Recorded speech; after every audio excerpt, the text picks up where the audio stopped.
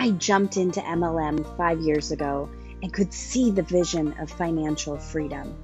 But that slowly disappeared when I realized the marketing methods of bugging friends and family, posting 10 times a day on social media, and cold messaging people that liked my posts were dead. Welcome to MLM Revival Radio.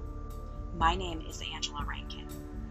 Follow the real-life ups and downs on my MLM Revival journey.